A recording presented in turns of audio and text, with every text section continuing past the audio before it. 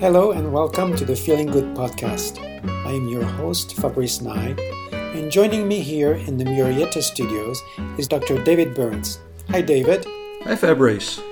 Dr. David Burns has been a pioneer in the development of cognitive therapy, and he is the creator of the new team therapy. He is the author of Feeling Good, which has sold over 5 million copies in the United States and has been translated into over 20 languages. He is an emeritus adjunct clinical professor of psychiatry at the Stanford University School of Medicine. Welcome to episode 120 of the Feeling Good podcast. A couple months ago, we did an episode called David's 10 Favorite Techniques. Well, today we're going to do the 10 worst errors. Maybe you should do a series on the top 10 something. But so we're going to talk about the 10 worst errors that therapists make in therapy, right? Yes, absolutely. And so we've talked about which one should go first, and we've gone back and forth, but we're going to throw them out in the order that we've decided to present them. So the first one that was your choice, David, was the failure to measure. You may want to explain a little bit what we mean by that. Right. Traditionally in medicine, doctors have used assessment instruments. If you try to treat people without the use of the thermometer, the chest X-ray, or using blood test, you'd lose your medical license. But in the mental health field, people traditionally have just treated patients through traditional talk therapy without any concept of measuring severity of symptoms or progress. And that's really not a valid way, in my opinion, to treat people. We've developed, and others have developed, really wonderful, valid, accurate, brief tests for the severity of depression, anxiety, anger, suicidal urges, and just about anything you'd care to treat. And we measure, as you know, Fabrice, symptoms at the start and end of every therapy session, asking patients, how are you feeling at this moment? And that allows us to see for the first time exactly how much improvement the patient has made or failed to make in every single therapy session. And it's really revolutionized the way we do therapy. Let me ask you a question. You compare this to the way medical doctors measure their patients' symptoms, and things like blood pressure and so on. Are you saying that we should be conducting therapy the way medicine is conducted? No, I'm just saying that we should measure, because research indicates that therapist perceptions, and I can speak from personal experience, and I suspect you can too, but that therapist perceptions of how patients feel are just way off base, but the therapist doesn't know that because you're not measuring anything. So you maybe assume that you're having a great therapy session when the patient's perception of the session is quite different, or you may be having what you think is, I've had what I thought was a terrible therapy session, and then the patient rated the session as a fabulous session, the best session ever. Therapists just assume they know how patients are feeling, but if you test that with a little easy to do research test, you'll find out it just isn't the case. The reason that we've been able to develop such fast-acting methods leading to really rapid recovery in team is because of the measurement. My patients have really taught me far more than what my supervisors or teachers have ever taught me, because they know exactly how they're feeling, and they can report at the end of the session. They go into the waiting room, they sit down, they take these same mood tests that they took in the waiting room before the session began. And then I can see they report, has the depression changed? Have the suicidal urges changed? Has the anger changed? Has it gotten better?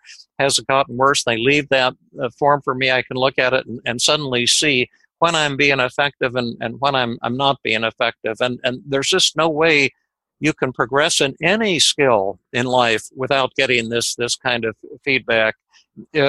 Sports makes it obvious. These fine NBA players become great because they practice over and over again.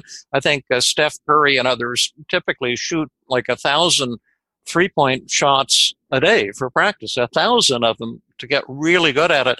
But they can see every time they shoot if the ball goes through the hoop or not, and then the brain automatically makes an adjustment. But in psychiatry and psychology, therapists are not making those adjustments because you can't accurately see when the ball goes through the hoop.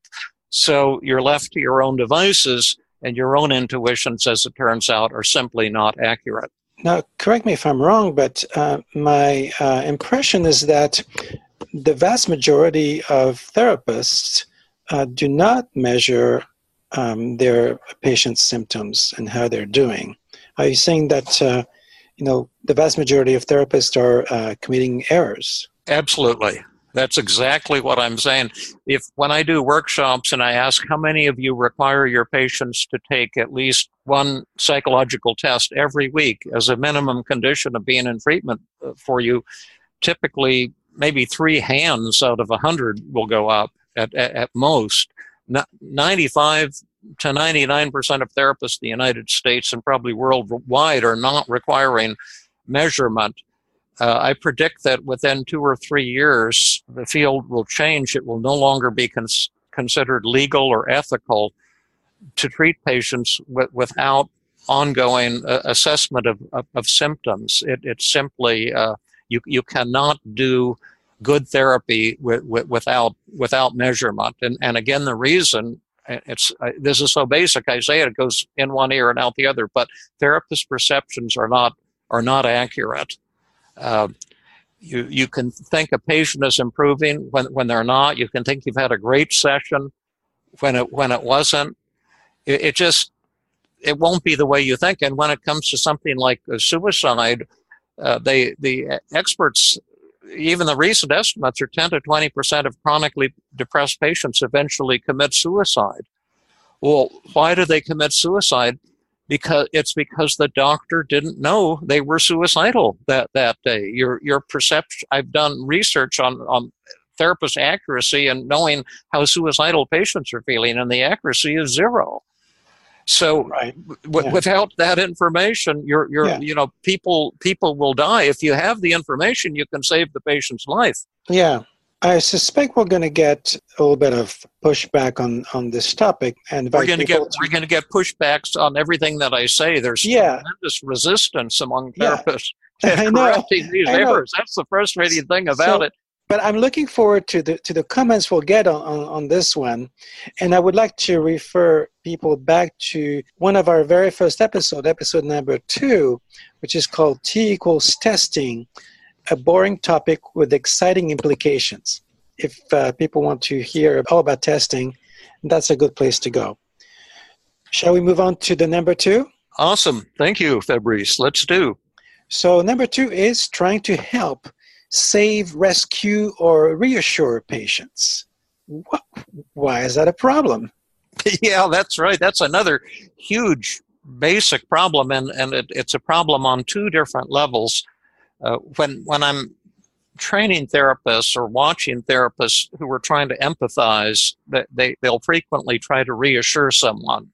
Like I've had patients say, "Oh, I'm just a worthless human being," and then the therapist who is out of the goodness of their heart trying to be helpful to that person will say, "Oh, you're a good person," and think of all your good qualities or something like that. And it's absolutely enraging to patients because it's just patronizing. It's never helpful. It's giving the patient the message you're such a dolt that all you need to do is think of your good qualities and your depression will go away. And it's never works. Patients need us to go with them to the gates of hell to tune into how horrible that they're feeling and to show an appreciation of their thoughts and feelings. And so that attempt to rescue and save and reassure causes failure at the empathy level. But also, it's even worse when it comes to methods to try to help patients, because if you look at research on all of the schools of psychotherapy, none of them can outperform placebo in the treatment of depression. if you look at all of the NIMH outcome studies, they're barely better than placebo, if at all. And the reason is because everyone's trying to sell something to the patient. They're selling prolonged exposure to veterans with PTSD, or selling cognitive therapy or DBT to patients with depression. And when you try to sell something to people, they naturally resist. It's the same with this podcast. You see, I'm trying to sell therapists on stop making all these errors, and that'll cause pushback because people don't like to be sold. That's right. Things. They don't want to be helped. That's right. Now, maybe we want to be a little bit clearer about what we mean by help in this case. What you're talking about, and correct me if I'm wrong, is we're trying to essentially contradict the client, saying that no, they're not doing badly, they're actually fine when they don't feel that way. That kind of help. But the help that you do propose in the team model is to first join the client in their misery, in a way, but then move from there with their agreement, after doing proper agenda setting, using methods that will indeed help them. Yeah, the ultimate goal, of course, is to help the patient and to cause the depression to disappear as quickly as possible. And the reason we can often see this in such a short period of time is because the posture of the therapist in team therapy is not to try to persuade the patient to give up the depression or to give up the anxiety or to give up the anger, but rather to help the patient see what their depression, their shame, their anxiety, their hopelessness, their anger shows about them that's beautiful and awesome. And we become the voice of resistance rather than the voice of change. And if you do that in a respectful way, in a compassionate way, suddenly, paradoxically, the patient lets go of the resistance and suddenly wants to change, and then recovery is just a stone's throw away. But this too is such a profoundly deep thing, and therapists listening to this probably won't understand it. They won't get it. This compulsion to help people and to say, oh boy, I've got my EMDR to help you, or I'm going to help you with mindfulness meditation, or I'm going to help you with cognitive therapy. That is so, or whatever, or my empathy skills are going to help you, and that push to help is almost bred into the therapist's genes, and it's the cause of all I would say 95% at least of therapeutic failure.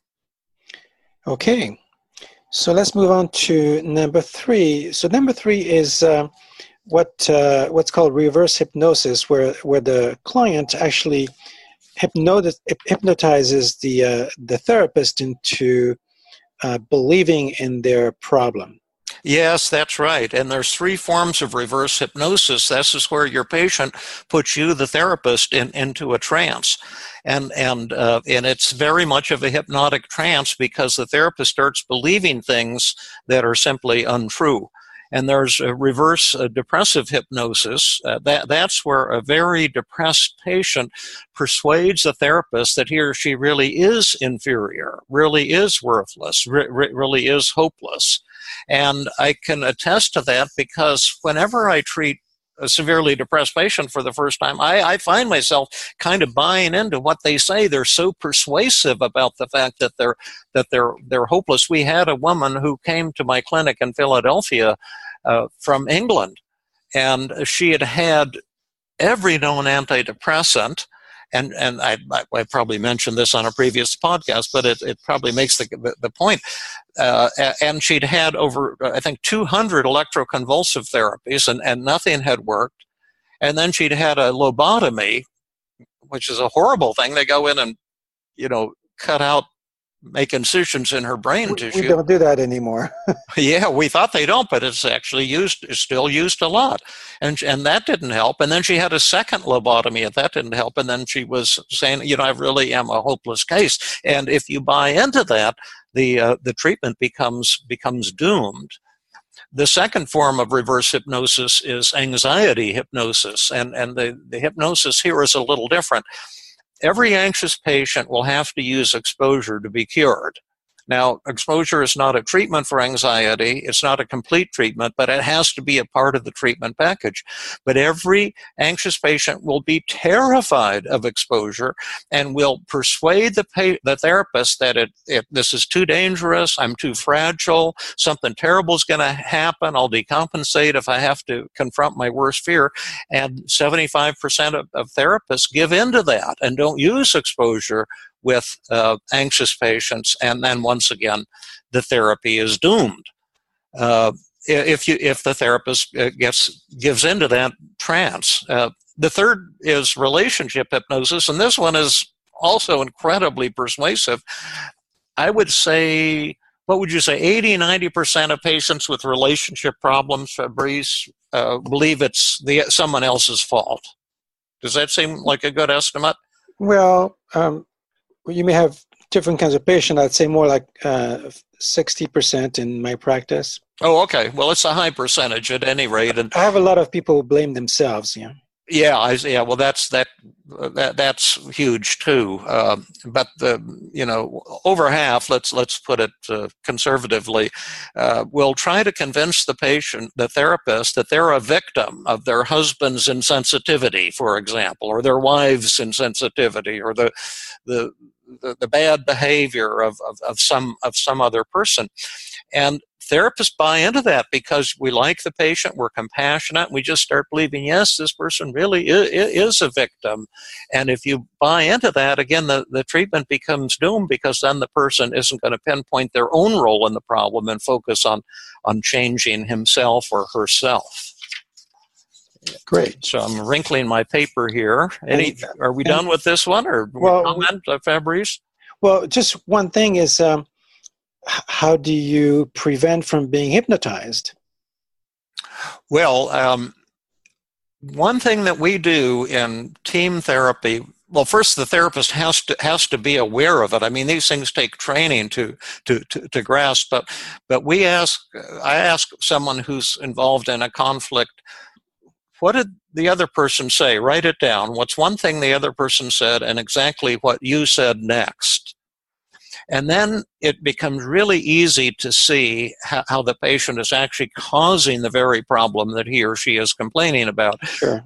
For example, let's say you have someone who you say is hypercritical of you, always criticizing. So you say, well, put down one thing that your wife said, or your husband said, or your colleague said that was critical, and then write down exactly what you said next. And then what you'll see is that the patient responded to a criticism by arguing and try to insist the other person's wrong and the criticism is unfair, and that causes the other person to escalate, because anytime you argue with someone, they will try harder to make their point. The way to put the lie to a criticism is to find truth in it with a sense of grace and warmth and respect for the other person. Right. And we've seen this when we've looked at the 5 secrets. Yeah. But I was talking about the therapist's hypnosis, reverse hypnosis. How do you snap out of it? Well, there's a fantastic answer to that question, and Fabrice will now reveal it. Okay. Well, my answer to that is first to be aware that it exists. And I think that this won't be complete news to many therapists, but also to realize that in order to help somebody out of the hole, you have to be out of the hole yourself. Yeah, that's true. And all of these things, and this is the point I was going to make at the end, change in all of these areas requires a motivational change in the therapist. These things can be taught, but teaching therapists is not enough. The therapist has to make a decision that he or she wants to change, wants to grow, wants to learn, wants to do things differently. Right. And therapists may not. They may like viewing the patient as a victim and siding with the patient. Patients love it. Therapists love it. That kind of collusion develops. Which kind of leads to the next one, number 4, which is that we believe that therapy must be slow and last a long time. Yeah, I was trained like that. Most therapists are trained like that. Most therapists want to believe that. For one thing, it puts money in your pocket. You don't have to keep getting new patients if you can hang on to your old ones for a long time. And it might sound cynical to say that, but I think that financial motives play a huge role in life, including psychotherapy. But we've developed, as you know, Fabrice, new pretty high-speed treatments for depression and anxiety disorders.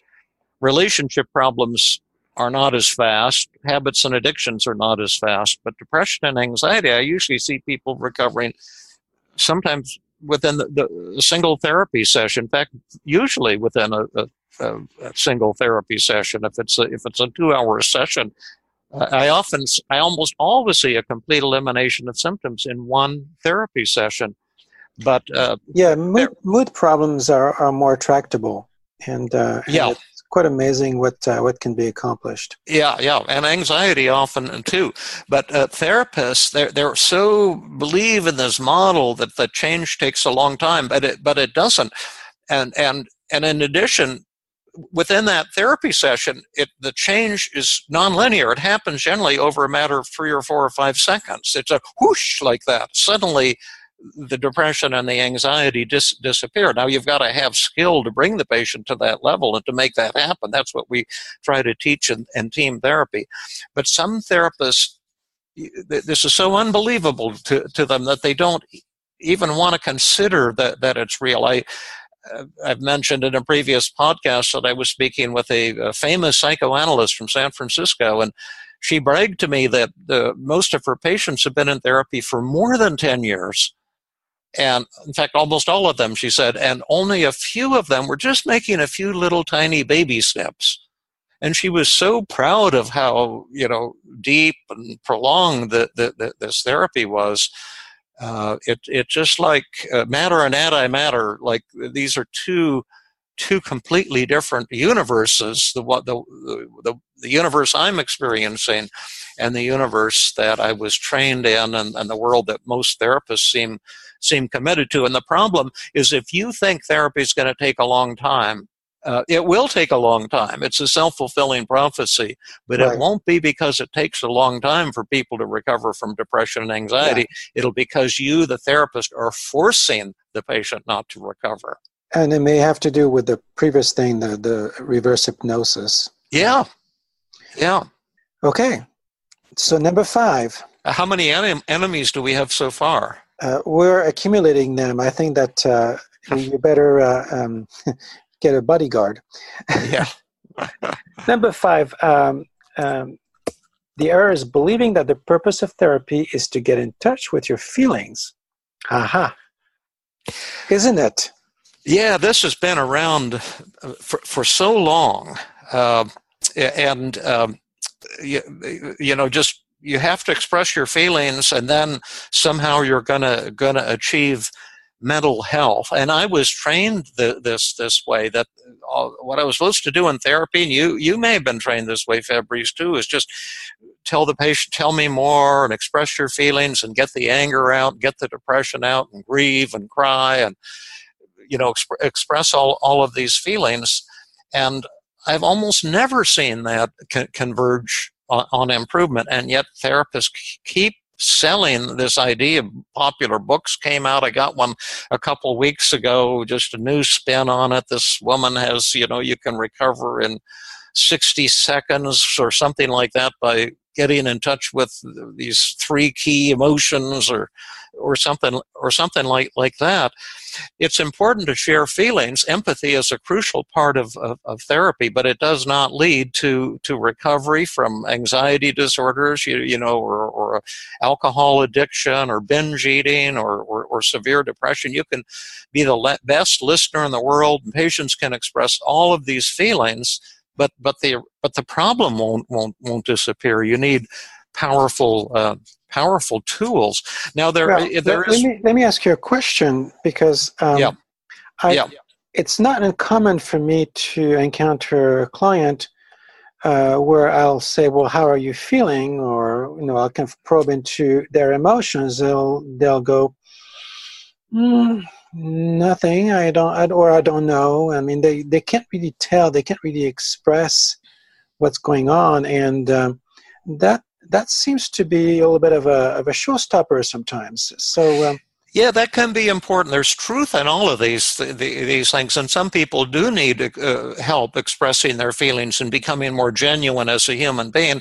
And in my hidden emotion model, the one big exception is that a lot of anxiety results because of excessive niceness. People were afraid of their emotions, so you get angry with someone, you sweep it under the rug, and then it comes out indirectly, and you're having a panic attack or OCD symptoms or a phobia or generalized anxiety. So that is one case where I do help people to get in touch with a hidden suppressed emotion and express it. And when they do, the anxiety often disappears completely. And there are people who do need help becoming more genuine and more open as a way of achieving greater intimacy and seeing the beauty in being vulnerable rather than having to try to impress people all the time. So there is a beauty and importance in being aware of your feelings and sharing them. That's an important part of life, but it's not going to be a cure for emotional problems. It's not a panacea, as therapists have always believed, or so many therapists have believed. Okay. So number 6, you listed confusing your own feelings for how the patient feels.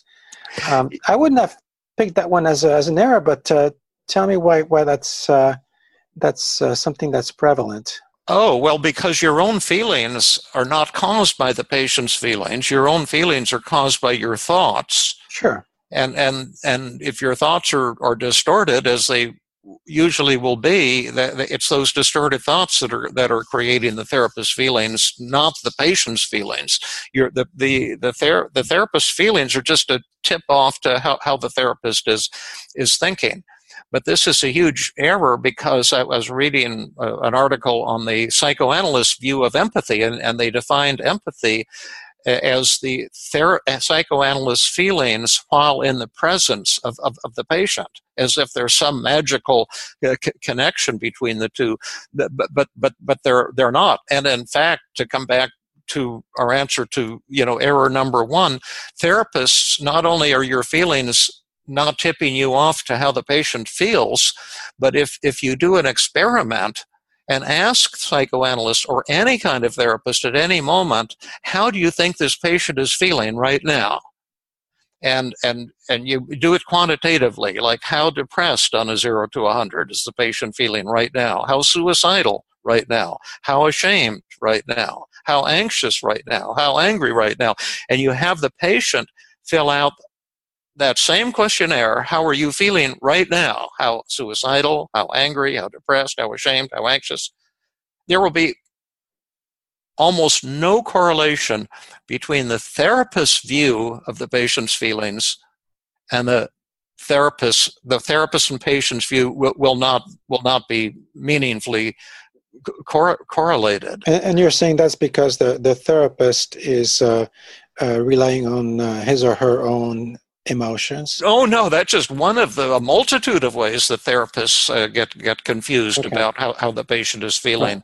Right. But that's one of the many reasons that the therapist's feelings are almost never a tip-off as to how the patient is feeling. It's good to be attuned to your feelings, especially if there's a conflict with you and the patient, to bring that conflict to conscious awareness so you can discuss it. But the only way to find out how a patient is feeling are two things. Number 1, to take the assessment instruments we've developed to take before and after each session, so you can see how the patient is feeling at the beginning of the session, and you can see how the patient feels exactly when the session is over. As well as during the empathy phase of the session, I'll typically ask a patient, how am I doing on empathy? Am I tuning into how you're thinking and how you're feeling? Have I created an atmosphere of acceptance and warmth? Would you give me an A, a B, a C? And then they'll give you like a B plus or something, and then they'll tell you what you're missing, or they might give give you a C. You can get the information, but you have to first realize that your own intuitions about how your patient are feeling are almost never going to be accurate. Okay. Number 7, and I think this one is going to make some old school therapists bristle a little bit. Do you think my answers would make people bristle? No, you're so going with the flow. You're very mainstream, David. Thank you. Thank you. So number 7, believing a therapist should never express their feelings. Most of us were trained this way. Were you trained that way, to believe that you're not supposed to express your feelings? No, not particularly, but I went to a rather alternative school, so. Yeah, and you had something more sensible. That's the way I was trained, and that's the way a lot of people are trained. Don't ever let the patient know how you were feeling. All of my supervisors said that. Be a mirror. Just reflect back what the patient is saying. And I always just kind of assumed that was some kind of gospel truth that was valid. And then once in my clinic in Philadelphia, we had this great therapist from Ireland, Tony Bates. He got his PhD while he was at my clinic, and he's a really nice guy and a really charismatic guy. And once I was watching him do a live therapy demo with a patient with severe borderline personality disorder who was super critical of him, and he used an "I feel" statement. I'm feeling a little bit, badly right now. I feel like I'm failing you, and maybe you're kind of angry with me right now, and I just feel like kind of ashamed and embarrassed because I like you, and yet I'm clearly doing a bad job right now. And it was so kind, and at the same time it was so powerful. It was so vulnerable, but it was very powerful. And I said, oh wow, the I feel statements is a tremendous tool the therapist can use to become more human, to make the therapeutic relationship more human. And I began using it and including it in my 5 secrets of effective communication. But like any tool, it can be used skillfully or it can be abused. And so it's not whether you express your feelings, but whether you do it in a skillful and helpful manner. But I think a lot of traditional psychotherapy is just dogma. It's psychotic to me, a lot of it. It's so bizarre. Like this one seems to me to be especially bizarre, that we should never express our feelings. Like we're trying to get our patients to open up, to share their feelings, to be more real, to be more vulnerable, all the while hiding our own. Now, if that isn't psychotic, I don't know what is. Yeah, you think that you should be a model for, healthy behavior. Yeah, absolutely. Thank you for that. All right. Move on to number 8. Believing that you are an expert and know the causes of things and why patients think, feel, or behave as they do. Yeah, this is super, super basic. I think human beings, and therapists are no exception, have this desire to know the causes of things and to have beliefs that they believe in. And some people think, a wrong theory is better than none at all. But I'm not I'm not of that point of view. I'm focused on helping people recover, not telling them why they are the way they are. And my quick answer here is that none of the causes of any psychiatric disorder or psychological type of distress, none of the causes are known, and all of the theories that are being thrown around can pretty much be proven to be wrong if you have a good database. We say that, it's your childhood, or it's a chemical imbalance in your brain, or it's your genes. It's a genetic disorder that's causing you to be anxious or depressed. And none of these theories has any real validity. I think EMDR even has some theory about the brain that the the originator made up, that they can tell patients, and here's how we're going to correct it with EMDR. And it's just, to my way of thinking, I'm a psychiatrist, I'm a board certified neurologist and psychiatrist. And when I hear these things, they just seem not nonsensical to my way of thinking, just stuff that people make up. And I've tested a lot of these theories and published the results in top psychology journals. And every theory I've tested has proven to be false. We proved in 1975 that depression cannot be due to a chemical imbalance in the brain. Published it in the world's top psychology journal, and it was just ignored until recently. Now it's one of the most frequently quoted articles. But psychiatrists have been telling people it's a chemical imbalance in your brain for years. It's taught in medical schools. There's not a shred of evidence for it. There's something biological in depression, but we don't know what it is. There's something genetic, but we don't know what it is. There's probably environmental influences, but we don't know what they are. So it kind of irritates me, to be honest. Usually I try to be Dr. Feeling Good. Today I'm going to be Dr. Feeling Nasty instead. You're going to be Scrooge. No, you could be rather ornery. Yeah, on Christmas Eve, I'm this the is grouch, coming out on Christmas the grouch that ruined Christmas, exactly, and Hanukkah, New Year's. But I think these are fun and important things, and the fact is that all these theories that are being, Adler had a theory, and Jung had a theory, and Freud had a theory. Freud said that depression was due to anger turned inwards, and as the Buddha said 2,500 years ago, what did he say? Freud is an ass. It's just untrue. It's just crap that Freud made up, and it's not valid. It's not verifiable. It's not true. So I focus on how to help people. And the good news is, whatever causes panic attacks or depression, why some people are more prone to it than others, we don't know. But the great news is we got fabulous tools for helping you overcome these things. And now with the new team therapy techniques, often in an incredibly short period of time. Okay.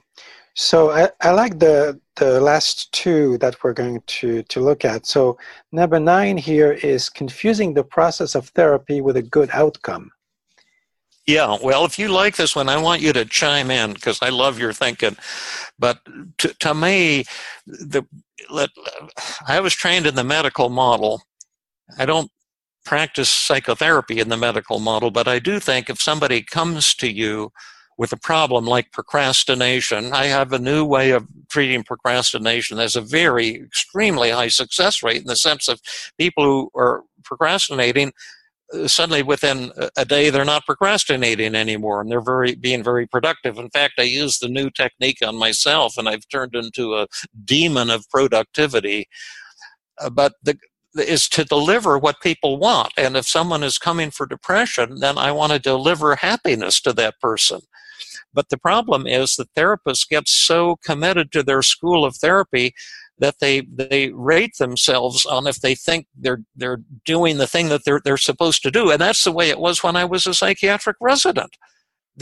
My supervisor said the purpose of therapy is to express emotion. And so I got real good at doing that, and my supervisors kept saying, "Oh, you're doing great work. Your patients just cry and get angry all session." But it never converged on recovery. I never saw patients recover when I was a psychiatric resident, and my supervisors didn't even seem to care. They say it's all, no, you have to be getting this anger out, getting the patient's anger out. Well, what's the point in doing that if the patient is still depressed, or still has obsessive compulsive disorder, or still drinking like an alcoholic, or whatever? Yeah. Hey, what are your thoughts about this? My thoughts are that, I concur with you. Sometimes you'll hear a therapist, talking in consultation or after a session saying, well, that was a good session.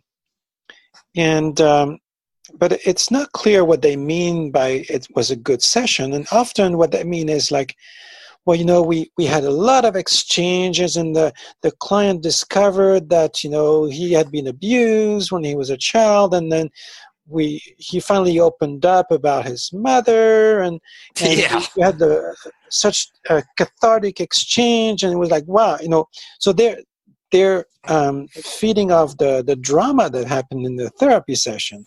Yeah. Now, it doesn't mean that it was not productive, but that's what they focus on.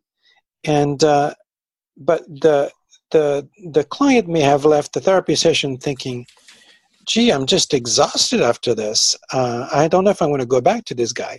Yeah, you said it better than I did, Fabrice. I love what you're saying, and it's arrogant, it's narcissistic, it's just, to me, incredibly offensive. When people come and they're suffering, they're coming for relief, and we've got tools now that can provide relief.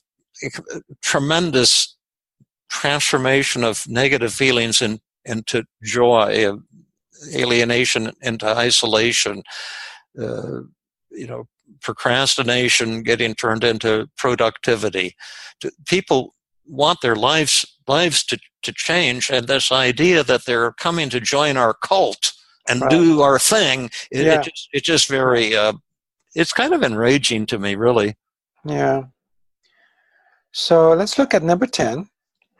And number 10 is believing that insight will lead to change. Now, I've had conversation with people about this, and they will just not get off that dime. It's like, no, if it's very helpful to understand what made you be this way. It's very good to understand that no, you're not responsible for your mother's depression, and okay, good, but it's not sufficient.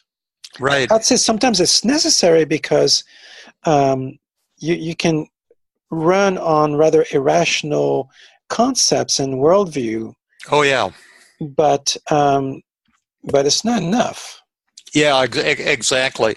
I've had one patient. I've had tens of thousands of therapy sessions, and I love doing therapy. I've always loved it, and the older I get, the more addicted I get to it. It's just about my favorite thing in the world to be treating someone, because I just love to see people recover, and I just see it all the time, and it's the greatest joy in the world for me.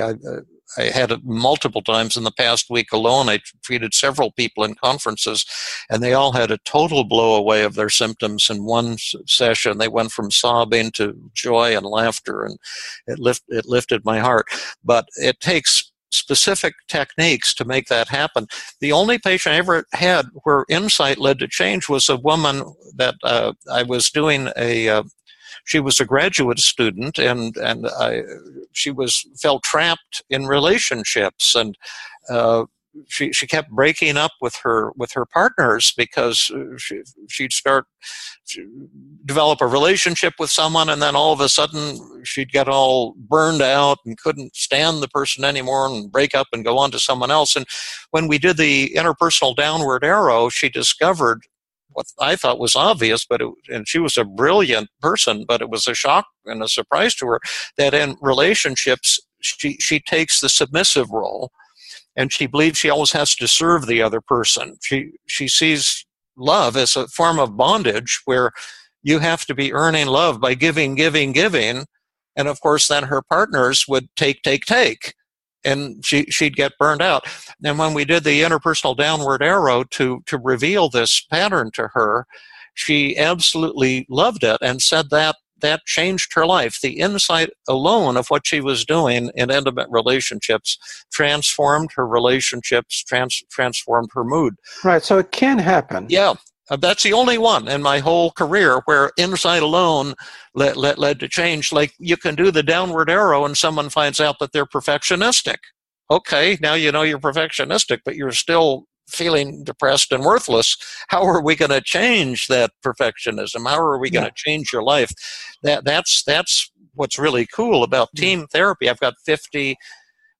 Well, I've been training people, like when you were in the Tuesday group, 50 ways to untwist your thinking. In my new book, Feeling Great, I have 51 more new methods. So we've got 101 ways to change the way you think, feel, and behave.